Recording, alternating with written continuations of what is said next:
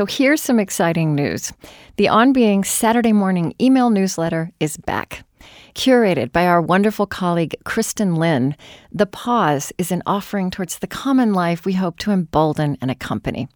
Our way of living the questions with you while also providing food for reflection and conversation. You'll receive updates on our latest conversations, writings and poetry from our blog, invitations to live events, and other news and musings. Subscribe now at onbeing.org/thepause.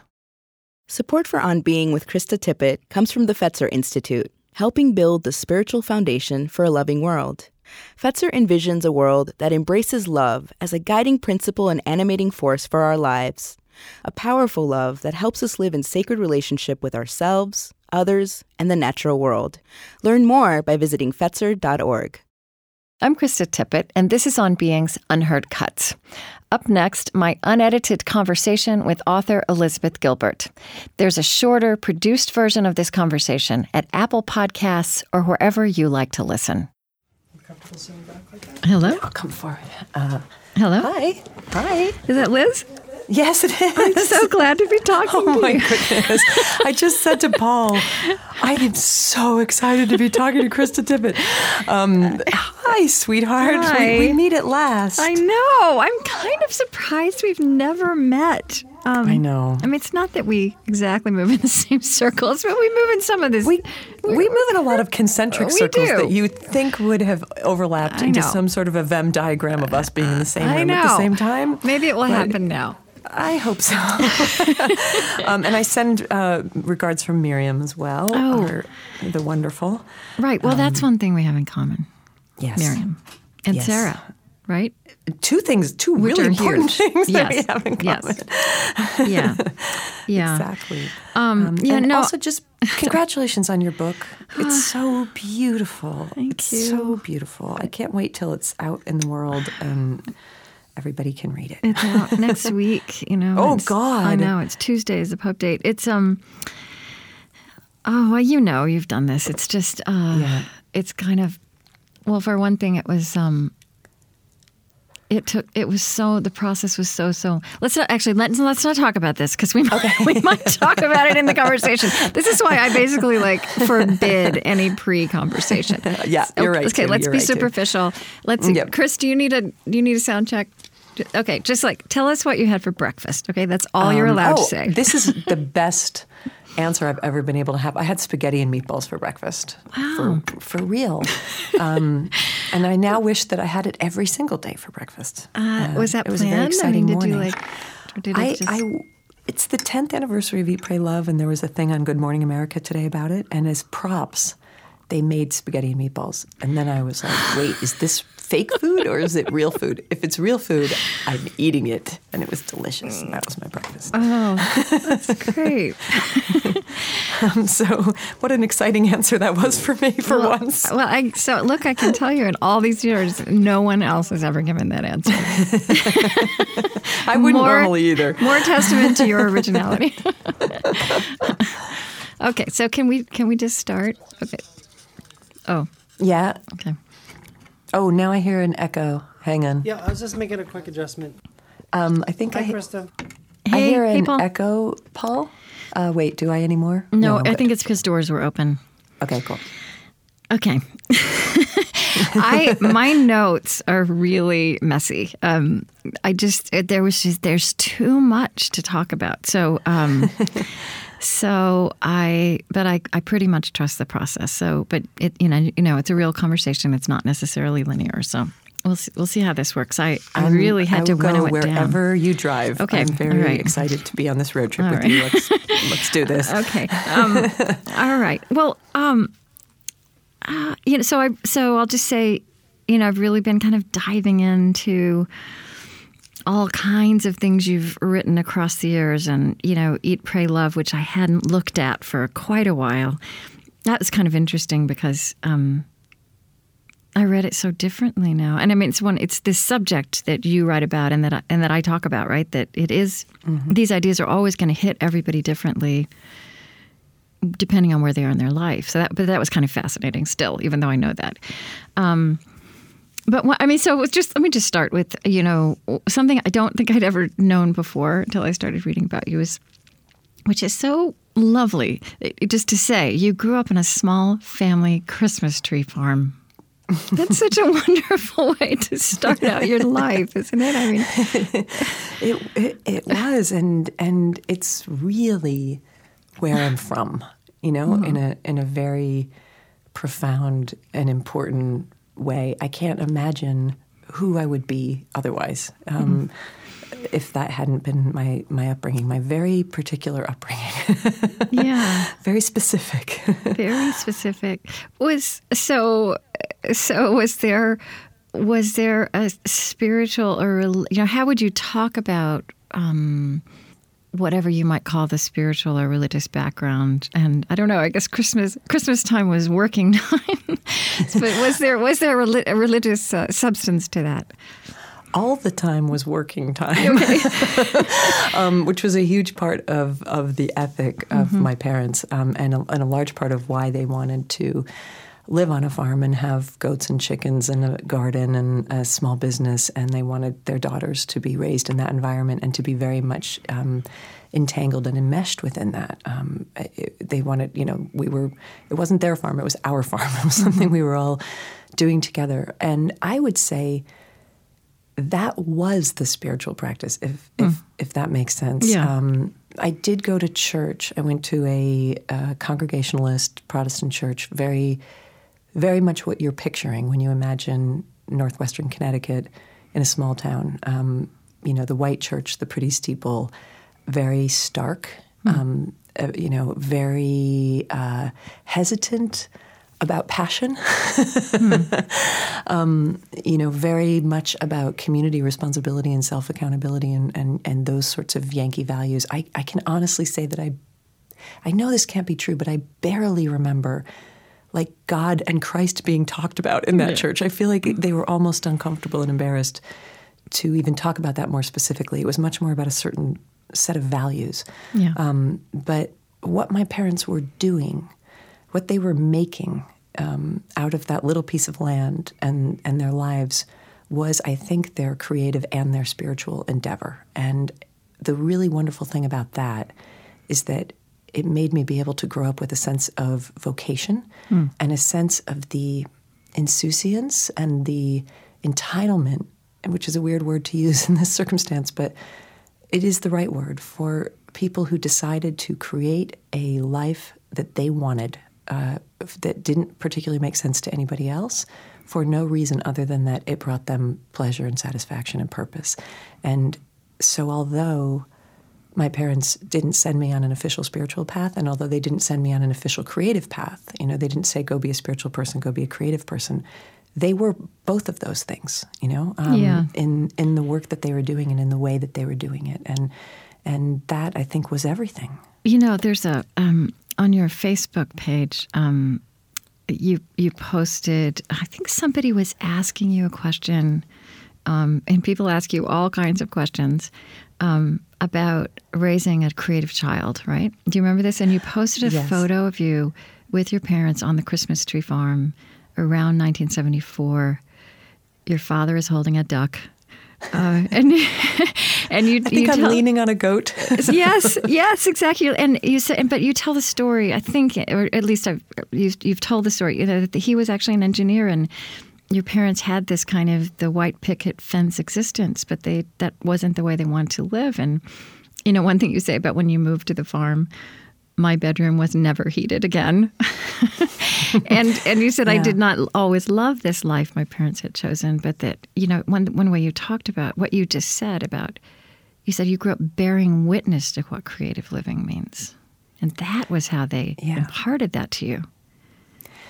People are always asking me, how do I teach my children? I want my children to be creative. And I don't have children myself, but, something that makes a lot of sense to me that I've heard wise parents say is that your children will, as a rule, never listen to anything you say. They're incapable of it. But they cannot equally strong impulse. They cannot help imitating how you are. Right. And so this idea of trying to tell them a way to be rather than showing them a way to be.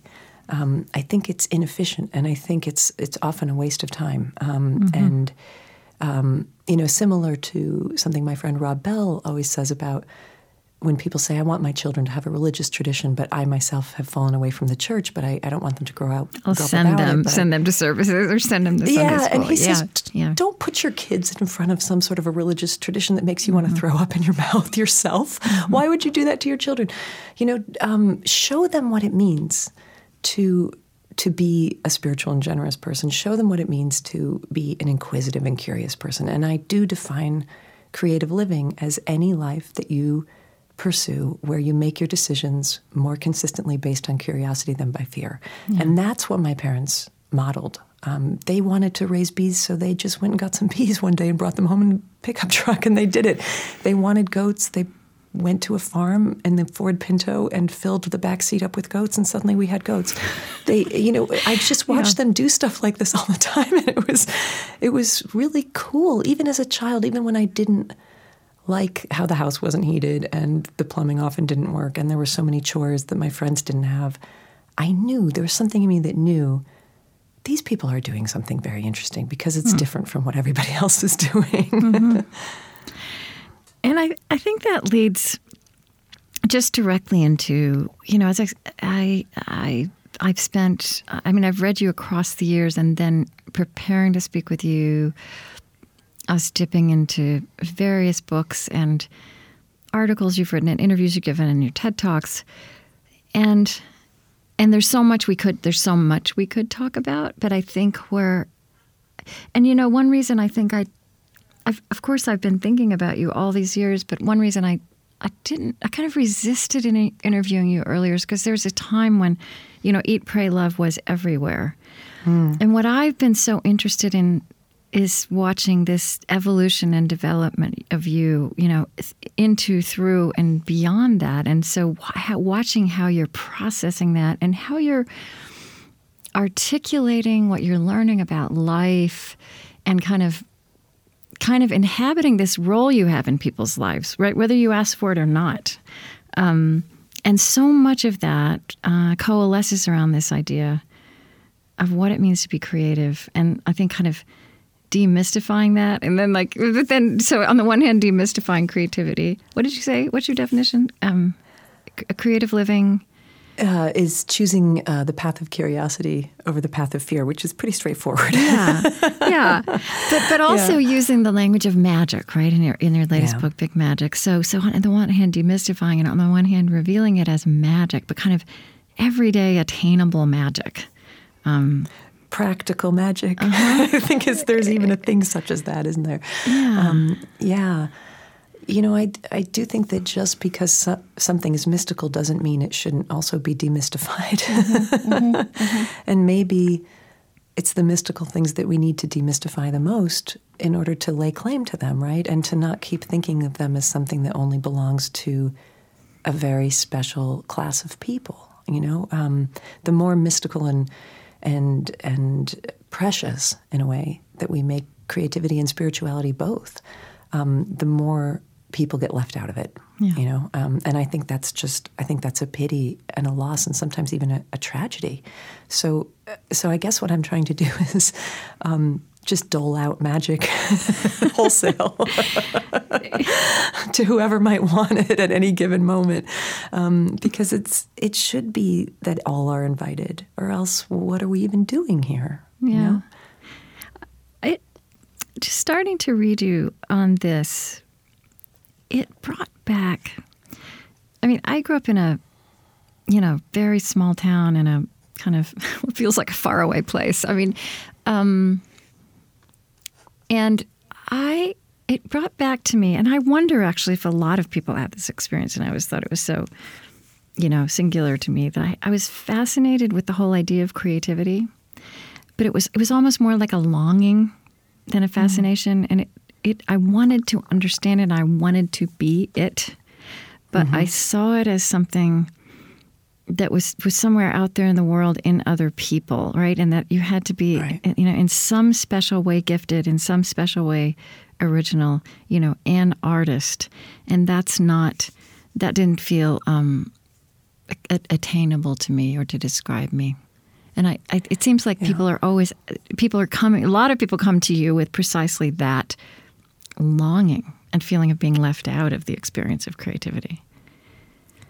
Yeah, most people are left out of it, which is not even the right way to say it. Most people are cast out of it because I think it's innate. And I think the evidence that it's innate is pretty airtight. And that evidence is multifold, but here's some pieces of it. One, all of your ancestors were creative.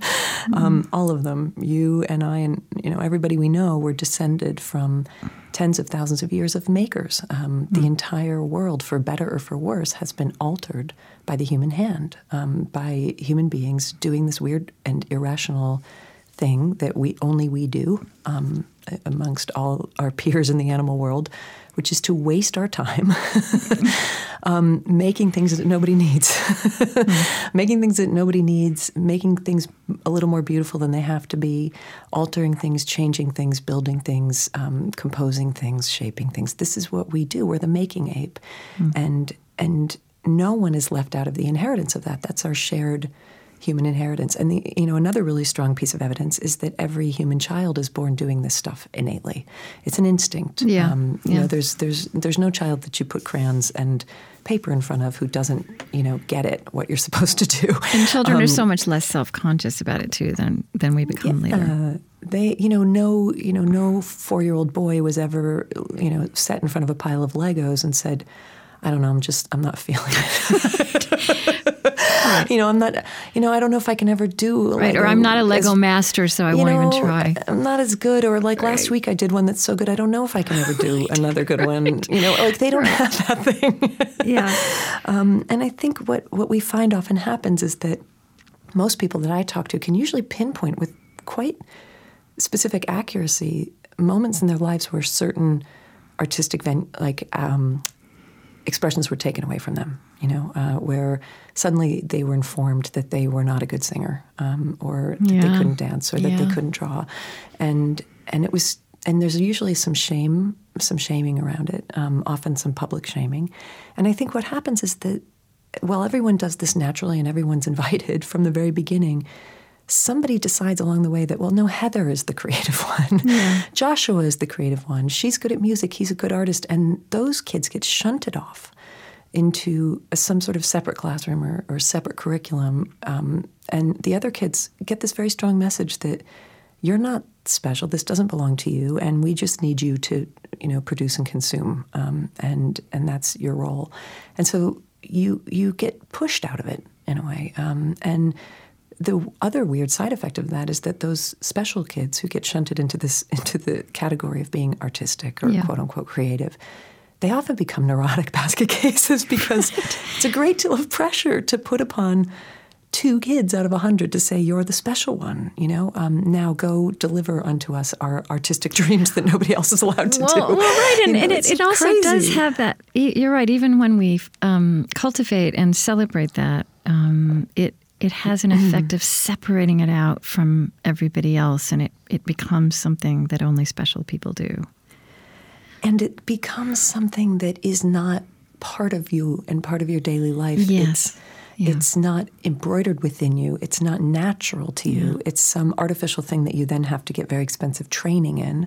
Yeah. And then you have to immediately start worrying about whether you can make a career out of this and whether you can make money out of this and whether you'll get acclaim from this and whether you can continue to be recognized for this. And all of that is a very strange way to see creativity. And I would say a very new way, and by new, I mean, post-Enlightenment, last couple hundred years, and very Western. And I would also say very macho in a way, very male, because it comes with this grandiosity that's on the individual and this pressure to be great and to be a genius. And also that it has to have some kind of quantifiable, demonstrable value.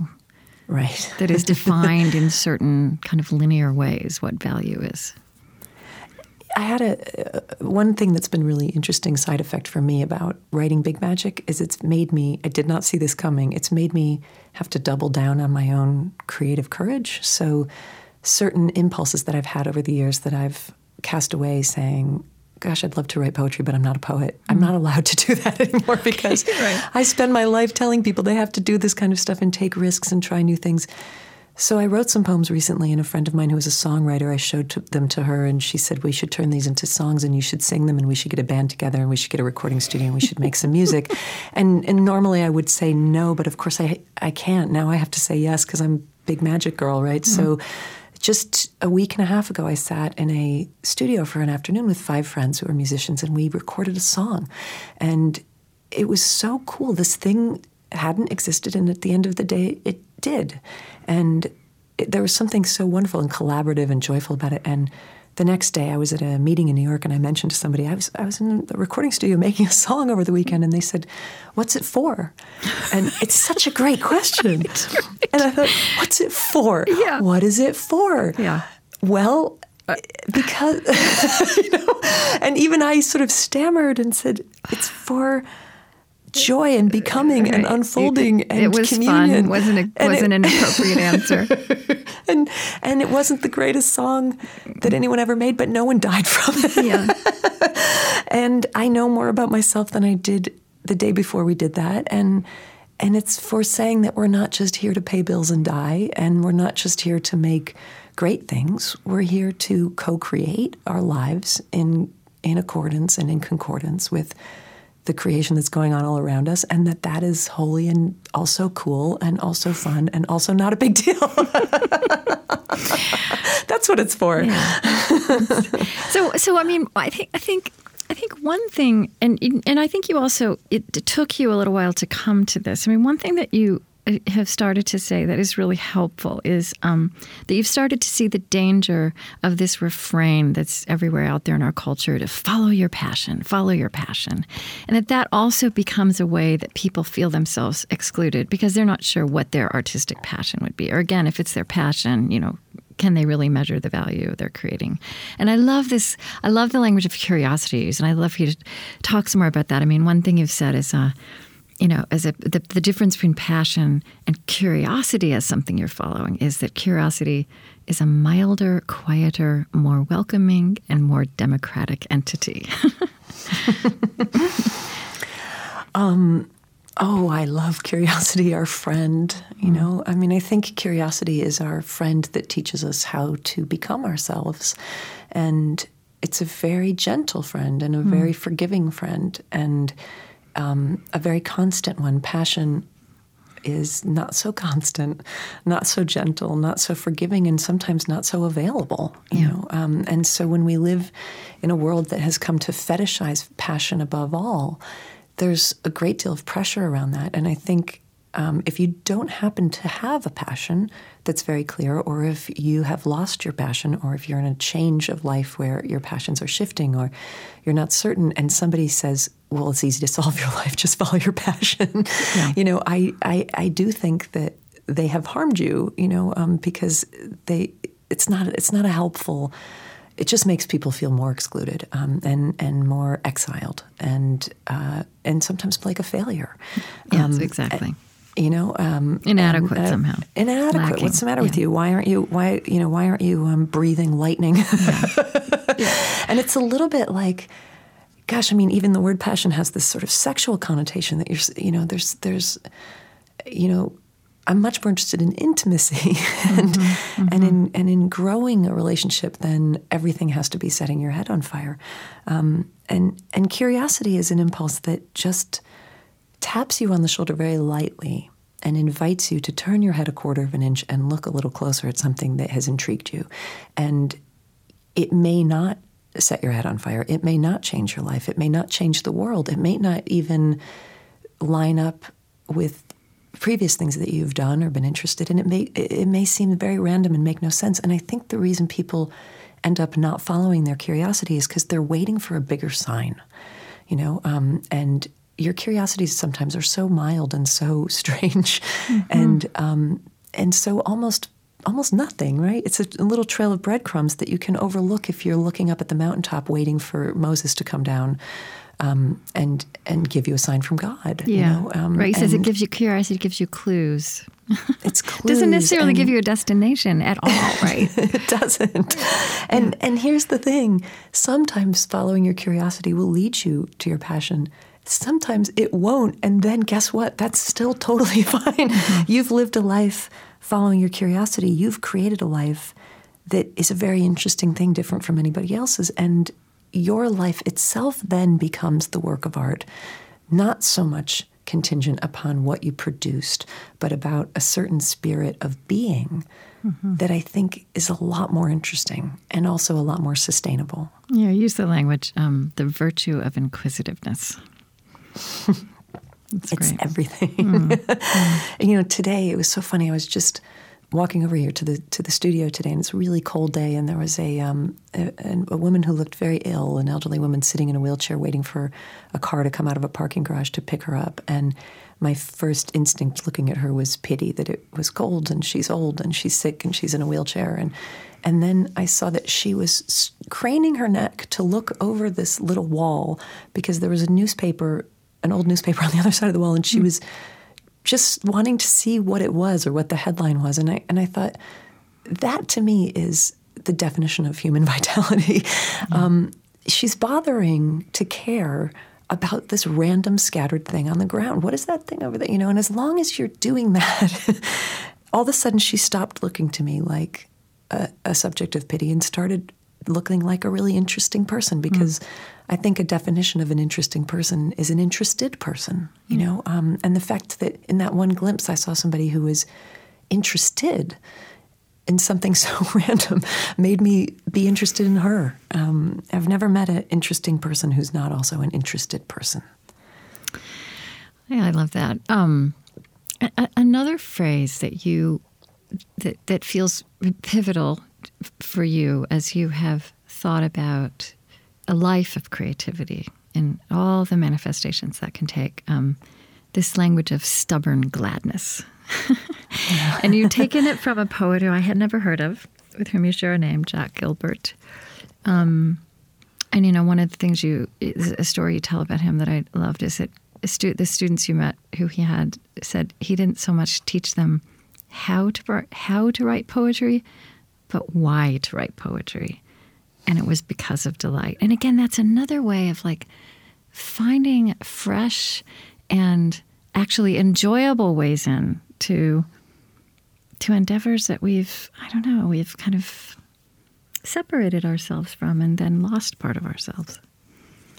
Well, we live in this kind of artistic cult of martyrdom, which is, you know, martyrdom is a joyless endeavor. And when you decide that the only way a person is a serious artist is if they are dying a little bit from it, you know, or a lot from it, which we're very attracted to. That's a storyline that we almost never get sick of seeing, right. Is the person who died, the red shoes, where you dance yourself to death and you're consumed by the great fire. There's something very glamorous about that. And I think young people, particularly romantic young people, which, you know, tends to be what those of us who have a creative spirit kind of show up as, right? Can be very attracted to that. But it's a bit of a death cult. And that suffering and creativity are linked. And, you know, there is a sort of whole world of people who would say if you're not in pain while you're making art, you're doing it wrong. And again, I do not think this is how tens of thousands of years of human beings made their art. I think this is also a very modern idea. Yeah. It's a very grandiose idea, and it's a kind of a drug. This is not to say that darkness does not exist. I'm very respectful of darkness, but to bow at the altar of darkness at the exclusion of all other human emotions and urges is to live a half-life, right? Because that's not all it is. There's also joy. There's also wonder. There's also epiphany. There's also community. There's also grace. There's also playfulness. My goodness, how did we lose playfulness and creativity? That's a terrible thing to have misplaced along the way. And really, what you're talking about the link between creativity and suffering. But I do think that it's just resonant with the larger human enterprise, and I mean we do that with all of our productivity, right? Like if you're not suffering, if you're not overwhelmed and too busy and sacrificing, and if there's not some kind of noble joylessness in it, then somehow it's probably not as important as that other person's productivity. Right? I mean, I'm laughing because I'm just having a memory of my grandfather saying, drag your guts around like a wounded fly and make sure everyone can see you doing it. Really? He would say that as a joke, but about that sort of, everything is so hard. Yeah, and then, I don't know about you, but I know that I have to be very careful not to jump into the tiredness contest, that seems to be going on, and most of my peers like, I'm so tired. How tired are you? I'm a card-carrying member, all right. I'm like this recitation of the rosary of exhaustion. How much? I haven't slept. I'm so far behind. It's embarrassing. Yeah, it is. I do it too. But I have to catch myself saying, "Come on, really? Is this all we're?" Mm-hmm. Is this, what have you bought into here? That this has become the measure of your seriousness and your discipline and your productivity. Yeah. I mean, so here are these lines of the poet Jack Gilbert. We must risk delight. We can do without pleasure, but not delight, not enjoyment. We must have the stubbornness to accept our gladness in the ruthless furnace of the world. Good. I have the word stubborn gladness tattooed on my arm. Do you really? I do, yeah, because I think it's everything. And the reason I love that poem so much is that, again, he doesn't deny. I mean, he puts those words, stubbornness and gladness, right inside the phrase about the ruthless furnace of the world. Mm-hmm. He doesn't pretend. I know the first line of that poem is suffering everywhere. Right? It's the first line, suffering everywhere. Look, it's everywhere. There's no denial of that. And yet, something in us, something in the universe, there's some sort of spirit that also wants to be glad and also wants to be amazed and also wants to be engaged. And we can't lose that because then we've lost everything. He has another line in there which I don't know if I know by heart, but it's something about to only give your attention to darkness and suffering is to worship the devil or to give your power to the devil. And you have to be careful about this, especially when you have an impulse to be a good person, a quote unquote good person. And your definition of a good person is somebody who gives everything to others. It's a beautiful impulse, but if it's done from a place of only giving darkness and suffering your attention, then you become somebody who's very difficult to be around. Yes. There's a lovely line that this British columnist said one time, that you can always tell people who live for others by the anguished expressions on the faces of the others. And, there's some heaviness in there that just spreads out of you and makes everyone feel heavy, and even makes the people that you're serving feel heavy because they feel like they're a burden and a responsibility. And so if you can find the gladness and the lightness, I think your service becomes better, and I think your art becomes better, and I think your worship becomes better and lighter. And I think there is that dynamic, that dialectic in the way you approach the creative process, even your creative process. And there's that kind of holding those things in a creative tension, the gladness and the furnace, our stubborn gladness against the world's ruthless furnace. I mean, that kind of is a way to talk about, to get into the kind of very mysterious process of creation. I mean, when you talk about how you write, like when you're writing, I think you say you don't write every day. Here's one thing. I always thought that, who was it, Graham Greene, that always wrote 500 words a day? Was it 500 words, 1,000 words a day? Like, I don't know, for years I thought, well, if I'm not writing my 500 words, because of course anybody should be able to do that. If I can't do that, then I'm not writing. I never write. But you said you don't write every day. You write by season. Yeah. You write book by book. But when you're writing, you're kind of back on the Christmas tree farm, right? I mean, you are getting up early and going to work and taking care of really granular things about your well-being and talk a little bit about that. The Christmas tree farm is a great metaphor, and I think one of the reasons that both my sister and I ended up being authors is because we were taught how to do boring things for a long time, and I think that's really important, because here is one of the grand misconceptions about creativity and when people dream of quitting their boring job so that they can have a creative life. One of the risks of great disappointment is the realization that, this is also a boring job.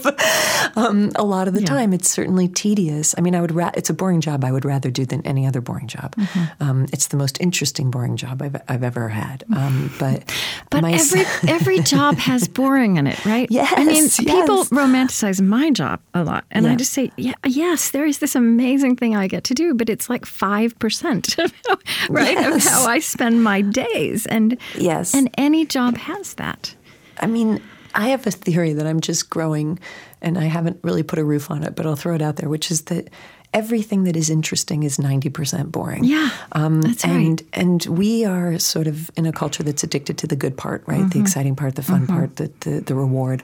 But every single thing that I think is fascinating is mostly boring. So travel, for instance, is something that's really important to me that I love. Mostly it's really boring. Yeah. Mostly you're just in airports, or you're in a city that's not as interesting as you thought it would be, or you're in a museum and you just kind of want lunch, or you're wishing that you could understand the language more. You're feeling disoriented or jet lagged.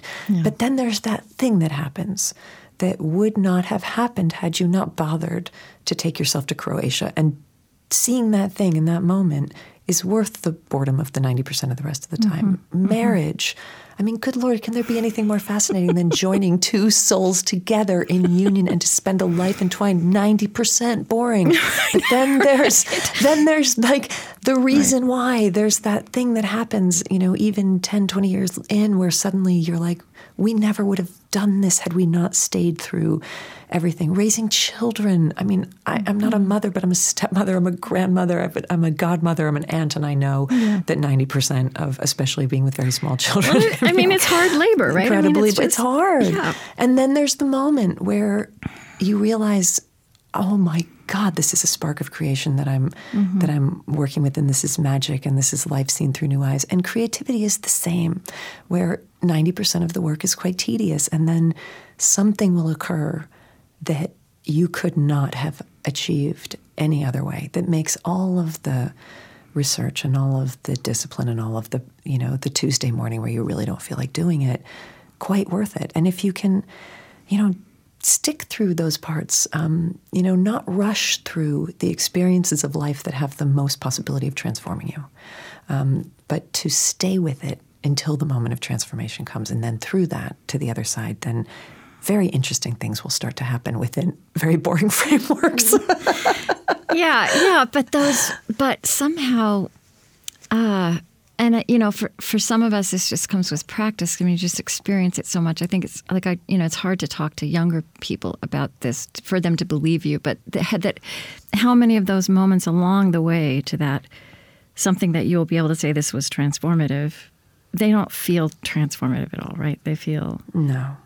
They can feel messy, they can feel awful, they can feel like failure. Yeah. And so we have to trust that those can also be places on the way. Yeah. Well, trust is a big piece of it, isn't it?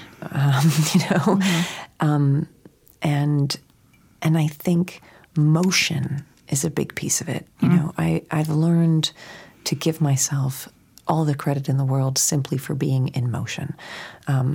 Did you do something today? toward this thing, then you're good. Was it great? No. Was it fun? No. Did you do it? Did you keep the ball rolling? Did you keep another step on that path going? Then you're fine. That's it. I'm a great believer in the power of the kitchen timer. My mom, I think the two great superhero, powerful talismanic objects that my mom bequeathed to me were the list and the kitchen timer. Yeah. She's a great list maker. These are the things we have to do today, and they don't have to be done perfectly. They just have to be done by 4:00. Right. And here is the kitchen timer, which we will set through these tasks. We have a half an hour to do this. We have 40 minutes to do this. You have to sit and practice the piano for 35 minutes. Here's the kitchen timer. We're going to work on your homework for this amount of time. And there's some really great relief that can be found in just knowing, like, I only have to do this for another 10 minutes. Right. But I have to do it every day. Yeah. And it adds up in really remarkable ways. Yeah, I love that, just the idea of motion itself being a virtue, and because it's something, I mean, it's real, it's realistic, there's nothing cerebral about that. But have you ever, do you know that book by Annie Dillard, The Writing Life? Yes, I do. There are these sentences that I read there years ago, and I kind of put them in front of myself recently when I was writing this book, which was so painful. And she said, at its best, the sensation of writing is that of any unmerited grace. It is handed to you, but only if you look for it. You search, you break your heart, your back, your brain, and then, and only then, it is handed to you. And I thought of that when I was reading, how you go back and forth in Big Magic, especially between, yes, you work like a farmer, and then sometimes there's this fairy dust thing that happens. And it's both and. Both and. Yes. Thank you for saying that, because I feel like the false choice that people are given are these two ideas. One is that it's all coming from me. Nothing funny's going on here. There is no spirit moving across the face of the earth. I'm just a pile of DNA. My cerebral cortex is firing off, and that is why my creativity exists, right? It's all me. It's only me, which is great, except then how do you explain the mysterious part that you can't explain about why one day you were in flow, and it did feel like something was coming through you, not from you. And you brushed up against a sense of great mystery and communion. And then the next day, Wednesday morning, it was gone. That's just too hard to explain in very empirical terms, And then the other choice you're given is the very hippie-trippy idea of, I'm just a vessel. I'm just a vessel. Hey, look, it just comes through me. Then why am I so tired? Because I've been working hard. So there's some third way. And I think the third way is it's a collaboration between a human being's labors and the mysteries of inspiration. And that's the most interesting dance that I think you can be involved in. But you are very much an agent in that story. You're not just a passive receptacle. And also, it's not entirely in your hands. And standing comfortably within that contradiction is, I think, where you find sanity in the creative process, if you can find it.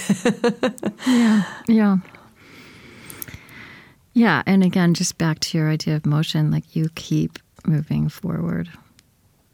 Do a thing. Just do a thing. And even if it's not the thing that you're dreaming of, my friend Ann Patchett puts this beautifully. She's a novelist and great memoirist. And she said her favorite part of the creative process is at the beginning when she has the idea and she's alone with the idea, and the idea is a piece of perfection. Right, the idea circles her head, and the way she describes it, she says the idea is an amethyst butterfly that circles her head and catches the light, and she's alone with it, and she knows this is the one that's going to make her win the Nobel Prize. This is the, this is the best novel. And she doesn't have to share it with anybody, and she doesn't have to make it. She just has to enjoy the pleasure of this perfection that does not exist. And then when the moment comes to sit down and actually make that book, take it out of the unreal and bring it, usher it, midwife it into the real, the first thing she has to do is sort of pluck that imaginary amethyst butterfly from the sky and put it on the table in front of her and smash it with a mallet. Right. Because it can never be made.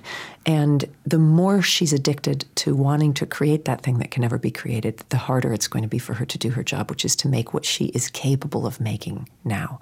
And I think what a friendly artist, when I say friendly, I mean somebody who has a friendly curiosity about their art and about themselves.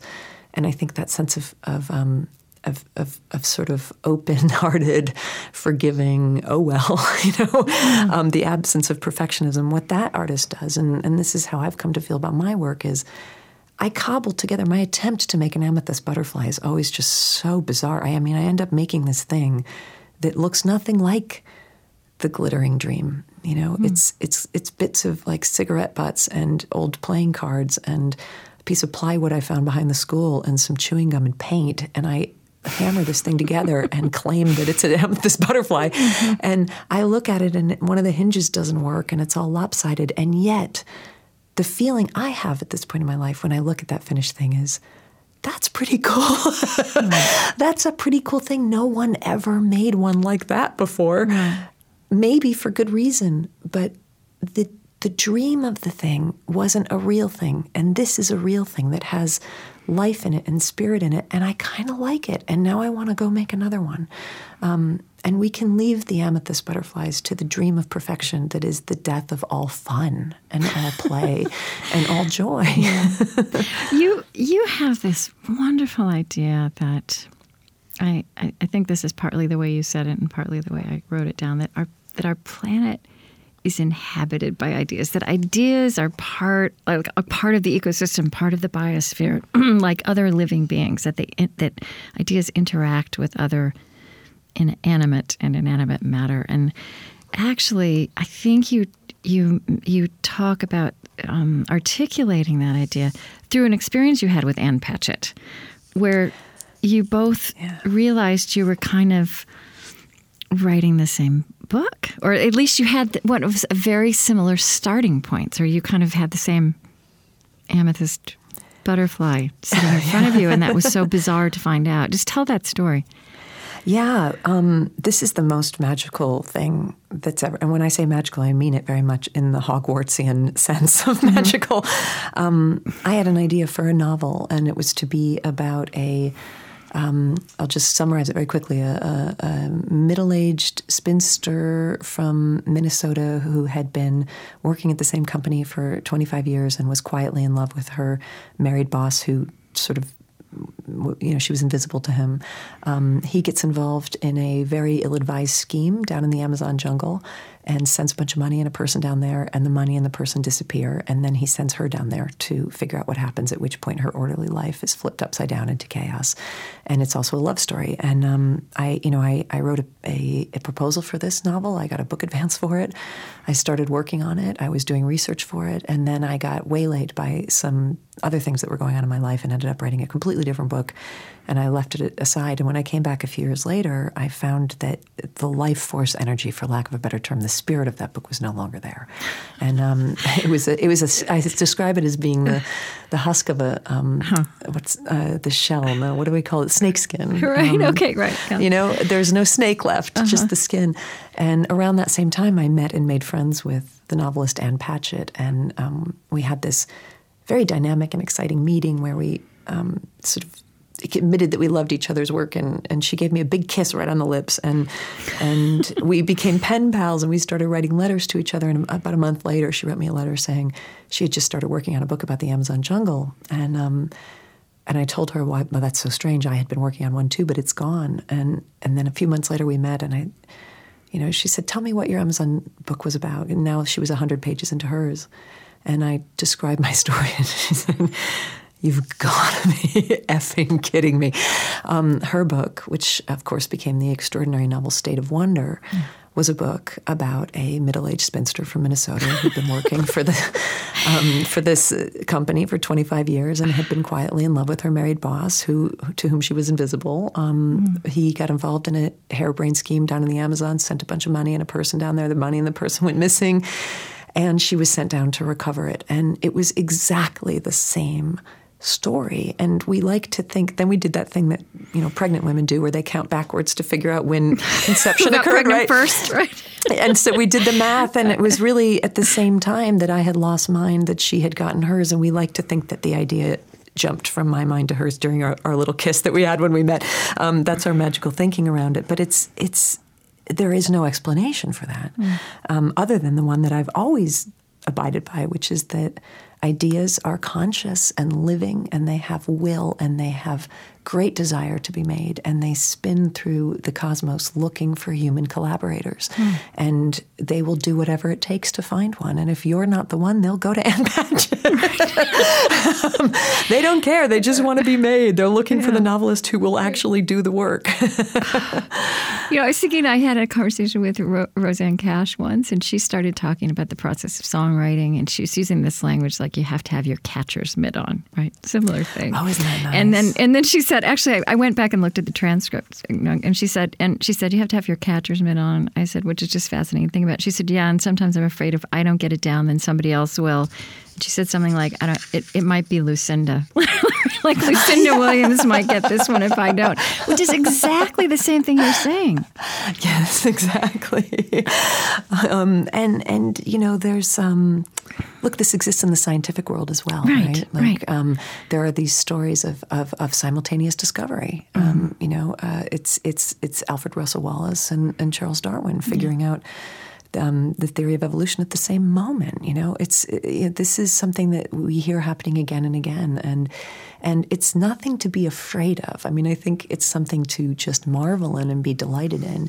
And if you can have faith that there are endless more ideas that are just looking to be fostered, and you can show that you are one who will do them. I always feel like one of the reasons I try not to be a complaining and suffering artist is because I don't think ideas like working with people who complain about them. And I think like us, ideas prefer to be around people who enjoy their company. So I always try to send the message like, look, I love you guys. And if some petulant novelist is complaining, just come over to me. I'm available. I'm here at my desk at 6 a.m. I'm ready. I don't want word getting around the universe that I'm hard to work with. I want to show that I'm ready. I'm here. Let's go. Let's play. One thing you actually say to people. I mean, you actually say that when you're talking to people about how to get going or how to live into this part of yourself, you actually say that stopping complaining, just that, is actually a trick to get more creative. It's a trick for a lot of things. Right. It really. I have a friend who has a policy she started with her 13-year-old daughter that seems to be working really well, where she gives her a 5-minute window of complaint. And again, here's the beauty and the sacredness of the kitchen timer. You have 5 minutes to get it all out. And she said the fascinating thing is that when you do that in a really focused way, it's very hard to fill that 5 minutes. In fact, it's very hard for her daughter to fill 1 minute. You sort of run out. And the idea is, well, let's just get it out, and then we'll get on with it. But I don't think that complaint is a very inviting state in which to be. And I feel like I want to constantly be in a state of openness to all sorts of things. And I think complaining is just a sort of, I think of it as one of those garage doors that comes down over a storefront at night. It really, it's loud. It's clanging. They're never decorated, ugly. Except by graffiti and garbage. It's just not what I want to put forward onto the street where I live. I want to do it more interestingly than that.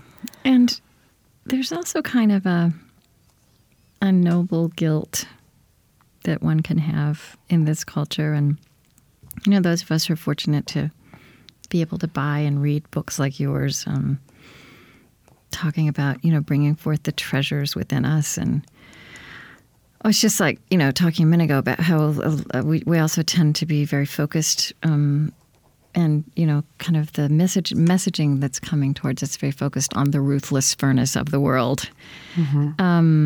how do you respond to the question of, this creativity you're talking about? Is this a luxury for privileged people? No, this is a shared human inheritance, because the evidence of that is, again, let us look to our ancestors. And I ask you and me right now to think back to our great-grandparents and the making that they did in the world. I don't come from a line of privileged people. I'm assuming you don't either. Most of us are not born of landed gentry. No, that's right. Yeah. De Tocqueville was not my ancestor. My ancestors were probably like yours and most people's. They were farmers and workers, and yet they made beauty. They made beauty not just out of boredom.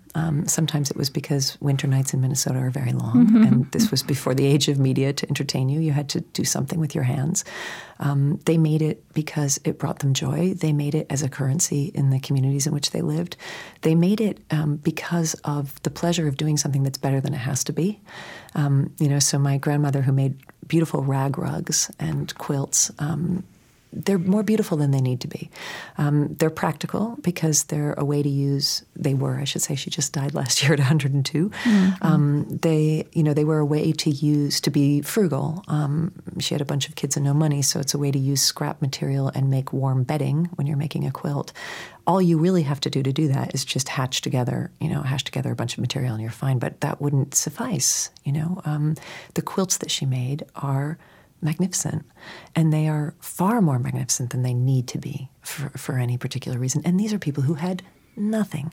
And your history is filled with those people as well. And I would argue that most of the most beautiful and interesting things in the world that have ever been made were made by people who didn't have enough time, didn't have enough resources, didn't have probably any education, didn't have these lofty ideas that we have about art, but who had a receptiveness to those conscious and willful ideas that wanted to be born through them, and felt entitled to do those things and make that work, and oftentimes to show it and to trade it and to become masters at something that was quite beautiful. So no, I would say absolutely not. Now look, does this mean that everybody can afford to go to art school?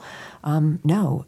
I don't even believe in art school. I didn't go to art school. I have a whole chapter in my book about my feelings about people going tens and sometimes hundreds of thousands of dollars into debt to get an arts education. I'm not necessarily an advocate of that.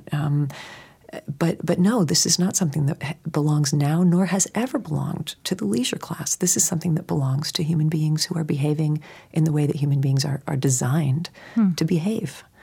Using your senses and your curiosity and your materials and whatever's at hand to alter your environment and make something more beautiful than it needs to be. That's who we are. Yeah, that's really interesting to think about how the way we have kind of dismissed art and creativity as a luxury is a way we've diminished ourselves. Oh, good Lord. In huge ways. Yeah, without a doubt. I mean, I also feel like I don't... You don't make this connection overtly a lot, but I think that the notion of creative living and amplified existence, of creativity as a virtue for our public life as well as for private life, is very resonant right now, especially when you define it as, a life driven more by courage than by fear, and what grows out of that. Help me understand your question more, what you mean by public life. Well, so here's something you said, and this is a piece you wrote for, I think this is a magazine piece, Condé Nast Traveler. You're talking about we must all be travelers, we must all be explorers. What you said is, I am not afraid of the world, but I'm afraid of people who are afraid of the world. And, say, I want to live in a society filled with people who are curious and concerned about each other rather than afraid of each other. So kind of taking this virtue of investigation, of that gentle friend of curiosity as something that we can live by, would be good for us collectively, right? Sure, it's a public service. It's a public, yeah, right. And thinking about reasons, creativity as something like what if we talked about creativity as a virtue for how we approach so many of these, challenges of this political moment, this economic moment. Well, I mean, I do think this is a very clear thing. Terrified people make terrible decisions, and we can see that collectively in the way societies behave, and we can see that very personally in our own lives. I mean, I can certainly say that the worst choices I've ever made, the ones that might still be the ones that keep me up at 3 o'clock in the morning and working through a little bit of shame, tended to be born of some sort of terror, and so terror and fear make you irresponsible. They make you not think very clearly, right? And they make you willing to do almost anything to get rid of that awful feeling. And we've seen people do that on the individual level, and we've seen cultures do that, and we've seen politicians who find ways to exploit terror and fear in order to get short-term power, or sometimes long-term power. Because if you can figure out how to hold the reins of other people's fear, then you can control them for a while. It often doesn't end well for the charioteer who's at the back of all those wild, fearful horses. But you can certainly control people for a while. Right.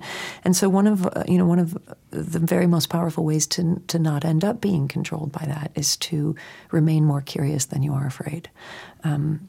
I think it will make you make better decisions, and it will also, listen, I think any time in the community there's anybody who's keeping their head, I think it's a benefit to everyone around them. I think, everything is contagious. We're a monkey tribe, right? So our fear is contagious, but our courage also is, and our courage makes other people be able to be more brave and come out of their houses and come out of their shells and out of their fear. Yeah, I think in this piece I'm looking at you were telling a story about being in Indonesia in 2002, and was that so? When did you publish Eat, Pray, Love? Was that 2006?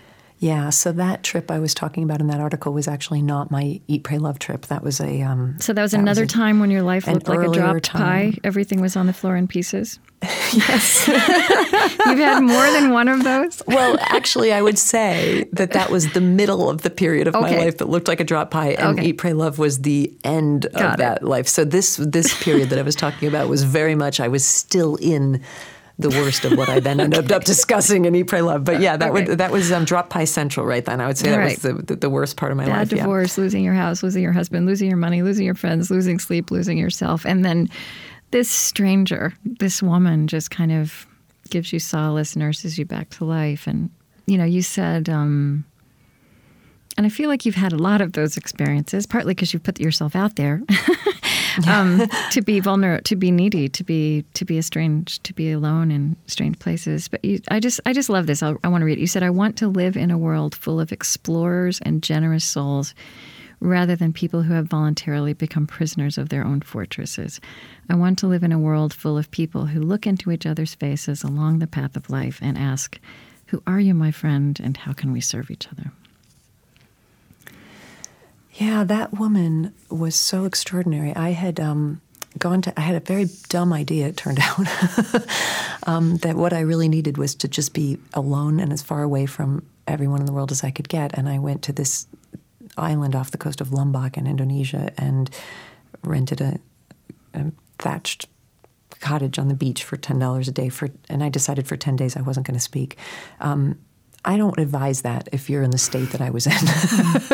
What I probably really needed was to be around community and maybe some therapists. Putting a magnifying lens on yourself when you're in distress like that can be very hard. And I ended up getting sick. And I used to take a walk around this island every day because it was such a small island. You could walk it every day. And it was a little Muslim fishing village. And there was this woman who used to be standing outside her house every time I walked by, and she would see me and smile at me. And she was the only human-to-human point of contact that I had during that time.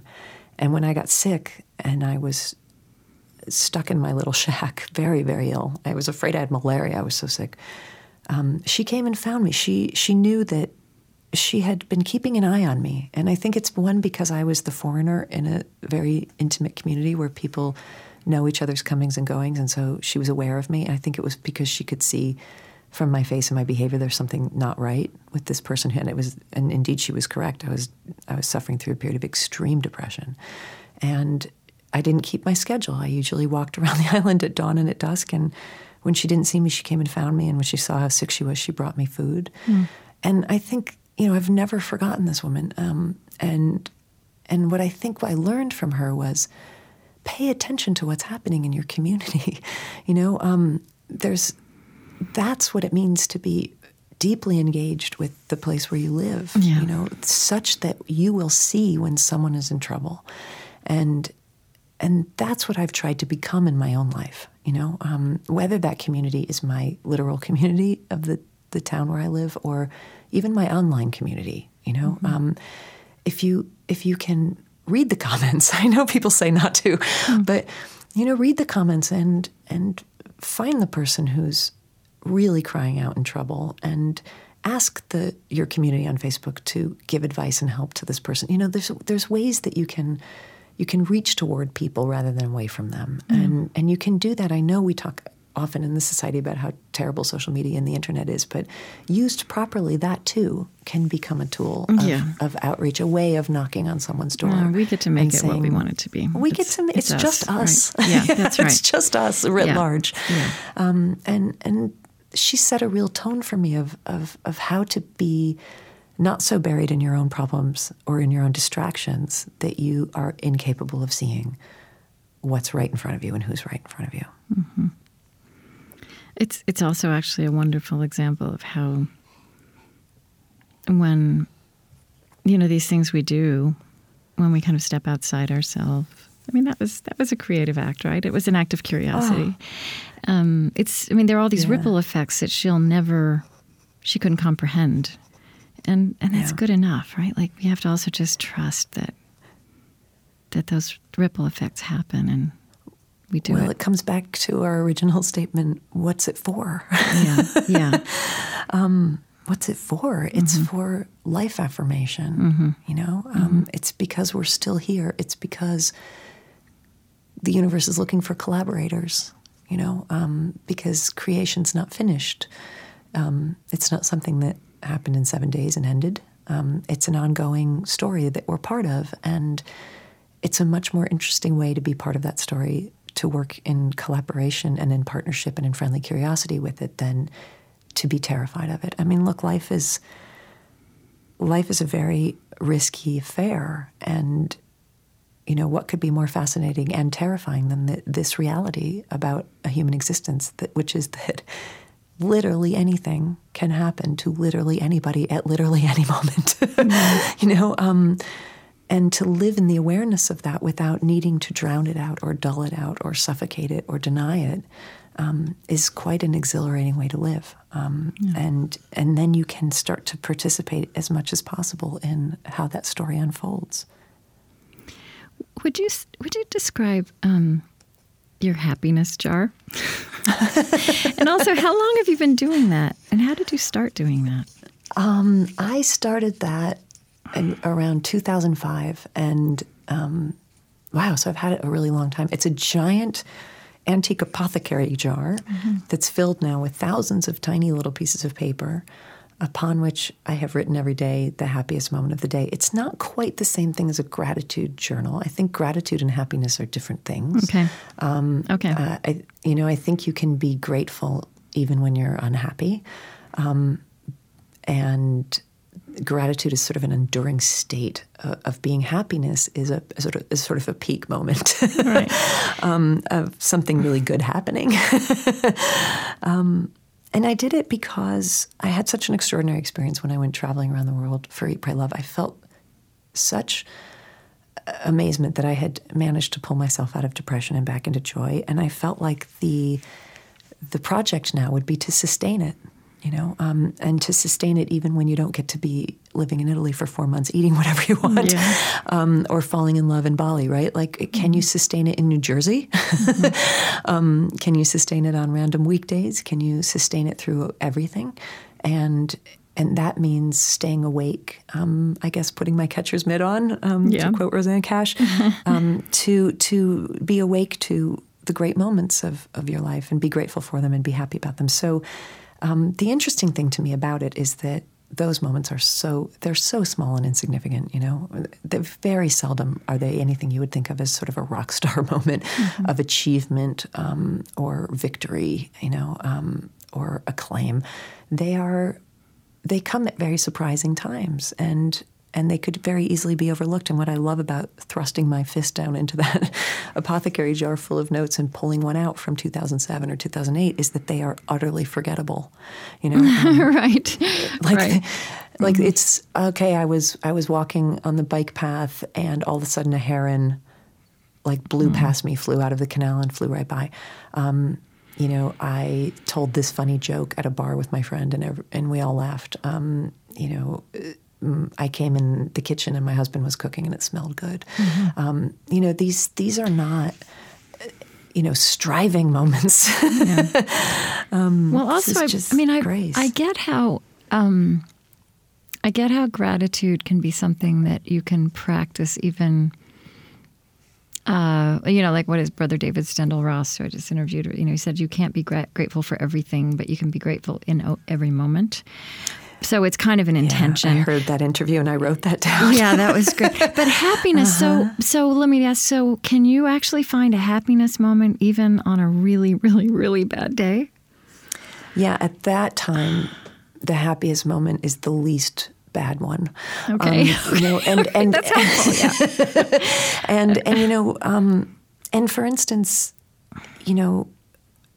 at a funeral of a beloved family member, there can be a moment of great happiness. And it can be a moment of tremendous surprise. My grandmother died last year, and I went to the funeral, and I was sitting in the funeral home, and my cousin Cindy walked in the door, and I hadn't seen her in years, and I saw her face, and I just immediately burst into tears because of love and loss and shared family. And that goes in my happiness jar, weirdly, right, as the happiest moment of that day, because it was a moment of great aliveness, and it was a moment of great awareness of time and of what's important and of love.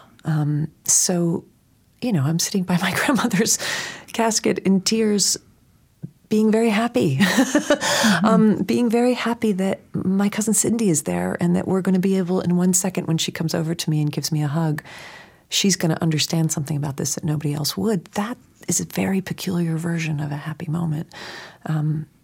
So yeah, I've been able to find one every day. And sometimes I got 5 minutes off today from this horrible, stressful day where everyone was eating me like moths. And I sat on the subway and I had 5 minutes of silence where nobody was bothering me. That was my happiest moment of the day. Right. Yeah, that's good. I'm glad I asked that question. That an expansive definition of happiness. We better have one, or else we're in trouble, that's right? If we have, the more narrow our view of happiness is, the less of it we get to have. Yeah. I don't want to finish talking to you without kind of noting the irony of kind of the trajectory of your career and your persona and success as a writer. It was kind of interesting to me. I didn't really understand how much you had really written a lot about men and for men and been a journalist and been, I don't know, what is it? You once said, you were like the only girl in the room a lot. And so that's not really like the trajectory of, I think, what people would expect of, this person who eventually writes Eat, Pray, Love. And ironically, that is such a phenomenally successul project. But, you said once it had not escaped your attention that when you wrote about a man's emotional journey, they gave you the National Book Award nomination. But when you wrote about a woman's emotional journey, they shunted you into the chick lit dungeon. And I sense that this has been part of your kind of growth and reflection out of this is, and I wrestle with this too, with my work, like kind of pushing back against the idea that there's something unserious about talking about these things. Mm-hmm. So I would love to draw you out a little bit on that. Yeah, well, I spent my 20s writing about men for men, and I wanted to. And it was very much a reflection of where I was in my life at that time. I was really interested in masculinity, and I think the reason that I was is because I wanted to be a guy. And the reason I wanted to be a guy, and I don't mean literally, and certainly that's a very serious situation when somebody's born in a woman's body and wants to be a man. That's not what I'm talking about. What I'm talking about is I wanted to live the way men live. And the reason for that was because it was better. And I grew up watching what many of us grew up watching, which was men who had a great deal of freedom and women who followed them around and took care of them, and took care of their every need. And when I looked at those two models, one of them seemed a lot better than the other one, very clearly. And so I just threw myself into men's worlds. I worked in bars. I worked on a ranch in Wyoming for a long time. I became a writer for GQ and Esquire and Spin, very much men's worlds. Right, like the most. I threw myself not only into men's worlds, but into men's worlds where they were spending their lives studying what is masculinity too, right? And examining that question again and again, what it means to be a man. I was just as interested in that as they were, and I felt comfortable in those worlds. And I even did a story for GQ once where I dressed up as a man for a week and lived as a man in New York and felt what that felt like, which interestingly I didn't enjoy because I felt very constrained in that gender once I was in it. I much preferred being a woman among men than being a sort of fake man among men. But what happened, I think, with Eat, Pray, Love is that it was a time in my life where I sort of came out of the closet as a woman. And I had, and I needed to, because the questions that I was grappling with were very much women's questions. And when there are certainly universal spiritual questions that I was grappling with, but the main one that I was grappling with and what ended my marriage was the question of whether or not to become a mother. And certainly that is the sort of ultimate woman's question, what is my biological destiny? Am I meant to be part of this story of motherhood and nurturing and nourishing, or am I not meant to? And what am I supposed to do with society's expectations around that? What am I supposed to do with the sort of biological expectations around that? What does it mean if I'm a woman who doesn't have children? What does it mean if I take a different path? Am I still a woman? These are all, in a way, gendered questions. And that led me to write Eat, Pray, Love. And although now we can say, God, that just was such a commercial success, it just seems so obvious now. Yeah. At the time, I was taking a very big risk because I quit my excellent job at GQ and I took a very different voice on. And whatever acclaim I had in the world or however I was not known as a woman who would write a book like that. Yeah. So it felt very risky to do it, but I also didn't really have a choice. And I think in the end, it comes down to that. And it's so funny. I had a conversation with Ann Patchett recently, and then, of course, I did get typecast as a chick lit writer, and that was year zero. Like, all of a sudden, my whole history disappeared, and I just showed up as that person. Right. And I've sort of remained that person no matter what I do from this point forward. I will still always be the woman who wrote Eat, Pray, Love, which is fine with me. But I was talking to Ann Patchett earlier this year when we did an event together in Nashville, and she said on stage that a few people in the literary world had said to her, if Elizabeth Gilbert had not written Eat, Pray, Love, she would have gotten a Pulitzer Prize nomination for The Signature of All Things, for the novel that I wrote a couple years ago. Right. But they just can't give it to me now because I'm a friend of Oprah's, right? Yeah. So how do you wrestle with that, or how do you integrate that into how you move through the world? How do you make sense of it? I refuse to wrestle with it because that would be an act of violence against myself, and I really do make an effort to not live in violence against myself.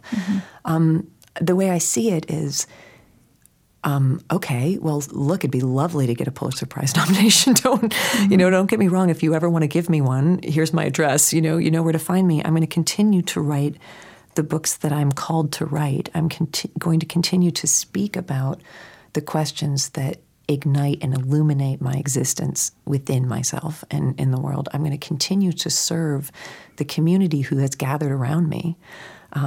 I'm certainly not going to get up every morning and ask myself what I have to do today to win a Pulitzer Prize. Yeah. That would be taking such a bad exit or just off to the highway of my life. To reclaim whatever seriousness is, right? That's not going to be what motivates you to get into that. It can't be. Mm-hmm. It can't be. And if the price that I pay for having written a book that became a transformative presence in the lives of over 10 million women, right? Yeah. If the price that I pay for that is to... Right. And a few men, and a few husbands who had it read to them at night, is to be excluded from a certain, from a certain very small enclave of serious literati. Yeah. Well, that's well worth it, right? Mm-hmm. That's well worth it because what a great endeavor that's been in the world.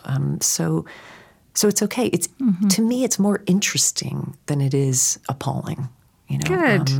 You get to be. I find it just part of curious about it. I just get to be curious about it. Yeah, it's like, well, that's interesting. Yeah. Right? But meanwhile, I have work to do. Yeah. I have work to do, and I won't do any work except work that brings me alive, that work that makes me feel like I'm lucky that I get to do this, that I get to wake up in the morning and say, this is so cool that I get to do this again today. That's it. And if you're doing anything other than that, it's not, or for any other reason, you're signing up for a great deal of suffering. Yeah. Okay, we've just got a couple minutes left. I just want to share this with you because I was thinking about it all the way as I was reading you. I was thinking about this conversation I just had like a week or two ago, which hasn't aired yet, with the physicist Frank Wilczek, who's written an entire book about following the question, does the world embody beautiful ideas? So I just don't have to tell you more to tell you it's fascinating. I'm in. Okay, I know. I mean, I could tell you more, but one of the things he said that I am just so I just love so much is that I'm carrying this idea around. He says that there are deep truths in the world, right? And he's talking about as a Nobel Prize winning physicist, and he's talking cosmically. The definition of a deep truth is that a deep truth and its opposite, that an idea and its exact opposite can both be true at the same time, though not necessarily if you're thinking about them all at once. So, for example, for him, it would be like, yes, we are, as human beings, made of light and air, and somehow in ways we don't understand, following forces in the universe that are beyond us. And at the same time, we are feeling human beings who are making choices and making an imprint on the world. And it felt to me, as I was reading, Big Magic especially, it feels like you were kind of circling around the same thing. Art is meaningless. Art is meaningful, right? There's a sense in which both of those things can be true at the same time. It matters. It doesn't matter. But precisely that, or we are afraid, we are brave, but somehow it is the fact of that complexity, that paradox, that creative tension is a sign of how deeply true it is, how deeply real this is. Yeah. I'm laughing because I'm remembering a monk in India who was teaching a class, and it was one of those moments where everyone's heads got twisted and people were like, but if it's just an illusion, right. Then why am I suffering? Or if it's just, if we are God in disguise, then why is there evil?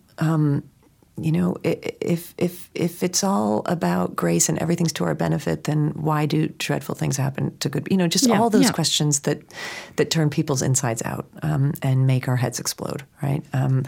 And I just remember him looking out and just is this lovely older man, and he said, "We're all adults here, okay?" And then he leaned in like he was about to tell the greatest cosmic secret in the world. He said, "So I'm just going to say it. There are paradoxes." Right.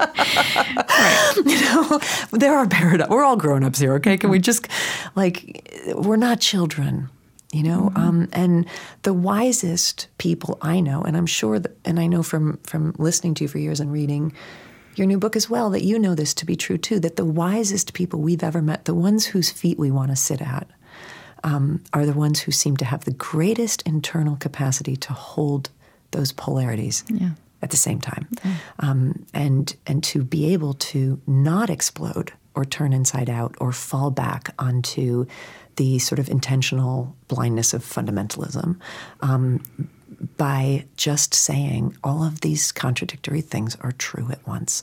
And the more space, and that's just a question I almost feel like it's like in the geography and the topography of your mind, the more air and space you can give for contradictory ideas to coexist, the better your life becomes. And the less judgmental you become about yourself and others, the more accepting you become about madness and beauty.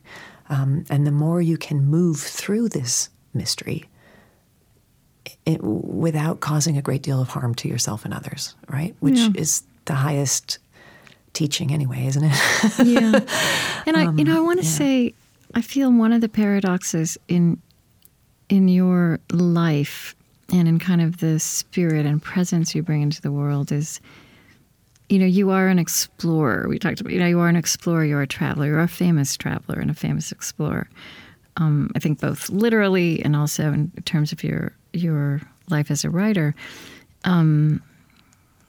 I also experience you from afar, but experience you as someone who is so completely at home in yourself, very exuberantly at home. And, you've talked about in those wild years that follow the success of Eat, Pray, Love, that finding your way home, that finding your way back home, that was something you understood to be something you had to do. I don't know. I just want to name that, and I guess I'm curious if that is a way, or how else you would want to talk about, through all of this that you've lived and created, and also all the things you're hearing and picking up in the world now as you move through it, as this person kind of in conversation with our culture. What are you learning about that you didn't know before about what it means to be human? I love how unafraid you are of the giant questions. Okay, so here's what No, I like it. I'm ready to take a swing at it. How would you start talking about that? Look, I think here's what I'm learning, and here's what I'm seeing, and here's what I'm lately focusing on, and maybe even thinking about, writing about. I feel like everything we want is on the other side of this dark river of self-hatred that is so prevalent in ourselves and in our culture. There's a story about the Dalai Lama that when he first came to the West and somebody in the audience raised their hand and said, what do you think about self-hatred? The whole sort of conference ended for a while he had to have a couple of translators sit there and try to explain to him how a human being could be taught to hate himself. And he was he just said, there's a sort of transcript of his conversation in that moment of him saying, this is very concerning, this is, what are you doing? What are you people doing over here? And I see self-loathing everywhere I look, in so many different forms. And it breaks my heart. And I also know self-loathing because I have been in it. Anybody who's been in depression knows what self-hatred is. Yeah. In many ways, depression is the best definition of it is anger turned inward, So there's this battle that's going on within you where you become a rival of yourself, and an enemy of yourself.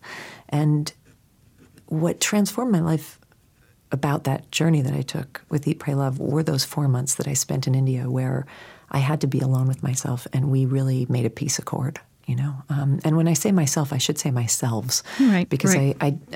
we're not a self, we're a self, we're selves. Yeah. And, one by one, I really went around to all my selves, and we shook hands and made peace with each other and said, we're not going to operate against each other anymore. This has got to be a better neighborhood to live in. Mm-hmm. We have to put down the weapons. We have to put down the old complaints. We have to put down the perfectionism. We have to put down the judgment. We have to put this stuff away because we're doing such tremendous harm to this poor being, Liz, who has to carry this war around within her, and so I really came away from that trip having befriended, and the word friendly, I keep using it in this conversation. It's and lovely. I use it a lot. It's lovely. It's a wonderful word, right? It's another gentle word, like curiosity. Yeah. People talk about self-love, and I think that's a very intimidating concept. I think friendliness is a nicer way to think about it. Can you be a little bit of a better friend to yourself? Would you ever allow a friend to speak of themselves the way you do in your interior moments? And so that's what changed everything. And even in the craziness after Eat, Pray, Love happened, I think part of the reason that I didn't get lost in that was because of the friendship that I had cultivated with this person who I am, and carrying that person around in a friendly way made those years easier than they might have been. And so sometimes people will say to me, God, your life must be so crazy, or my life must have been so crazy after Eat, Pray, Love. And honestly, my thought is, no, the craziness was before. Right. The craziness was what you didn't see, what was going on in between my ears. That was the insanity. And when that's gone, then everything else that happens can be sort of ridden. And sometimes, as Jack Gilbert would say, enjoyed. Sometimes you can even risk delighting in it. But it's that spirit of stubborn gladness and friendly curiosity that I think is at the basis of ahimsa also, right? That you're a friend not only to the world but to yourself. And in that, and there you can find your way home, I think, in almost all circumstances. I hope, because I don't know any other way. And that's the best I've got. I think that's probably your last word. It's beautiful. There's a line. I've lived a while at this point too, and I don't think I have self-hatred, and I'm not sure.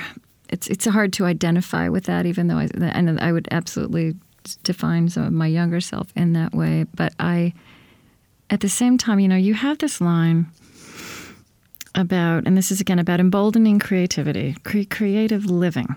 This way we can move through the world.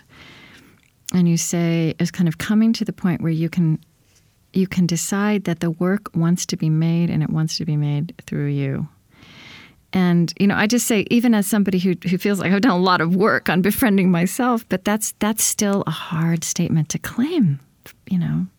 For me, and I think for a lot of people, it's an aspiration to be able to feel that way, to trust that. What gets me through those 90% of it being boring part of creativity without turning it into angst anymore, and I say anymore because I used to do it, is that faith that the work wants to be made, and it wants to be made through me. And so when it's not coming, and it's not working, and it's not being good, and I'm stuck in a problem around the creativity, it's a very important shift in my life over the years to not think that I'm being punished or that I'm failing, but to think that this thing, this mystery that wants communion with me is trying to help me. And it hasn't abandoned me. It's nearby, and it came to me for a reason. That's what I always think when I'm working on a project and it's not working. I think I will speak to the idea and say, you came to me for a reason because you trusted that you thought I could do this, and I'm certainly trying. You want to throw me any more bones, I'm here. Right. But in the meantime, I'll come to my desk every day with the faith that you are also at my desk every day. And that the two of us, this human being who is laboring, and this mystery who's presenting itself toward me in whatever language it's able to, whatever signals and clues and hints and inspirations and the sense of obsession and all the ways that inspiration comes to us, that it wants me to be with it. And again, that's a sense of friendliness, that it is friendly to me, and therefore I don't have to despair. And somehow, if I'm patient and it's constant, the two of us, the idea and me, will figure out how to make something in the world. And through that process, I will become a deeper and truer version of myself. And so regardless of how the outcome turns, it will have been worth doing just for the communion with the mystery and the idea. And I can't think of a better way to live than to just keep doing that. Well, thank you so much. This has just been, it's actually, it's just flown for me, which is not always true. It's been delightful. Jack Gilbert would be happy. It's been a delight, and I've learned a lot, and I'm so glad we finally got around to this, and I'll be so happy to put it out into the world. And I'm just glad you're out there. So grateful for what you do. I'm glad you're out there too, and know, Krista, that there are many of us who are glad you're out there. Because these ideas being fertilized by this constant conversation, it's really important.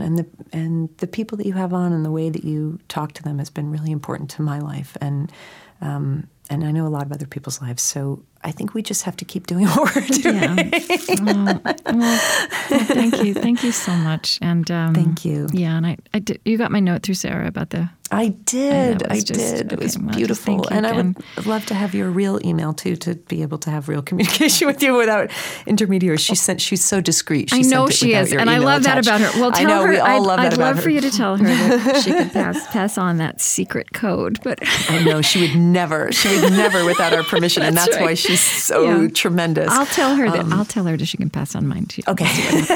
But we'll. I hope our paths will cross, and we'll. I think you've been talking to Maya, and she'll keep you informed about when I'm getting ready to go on book tour, but we're actually producing in advance, and I think we're doing this next month.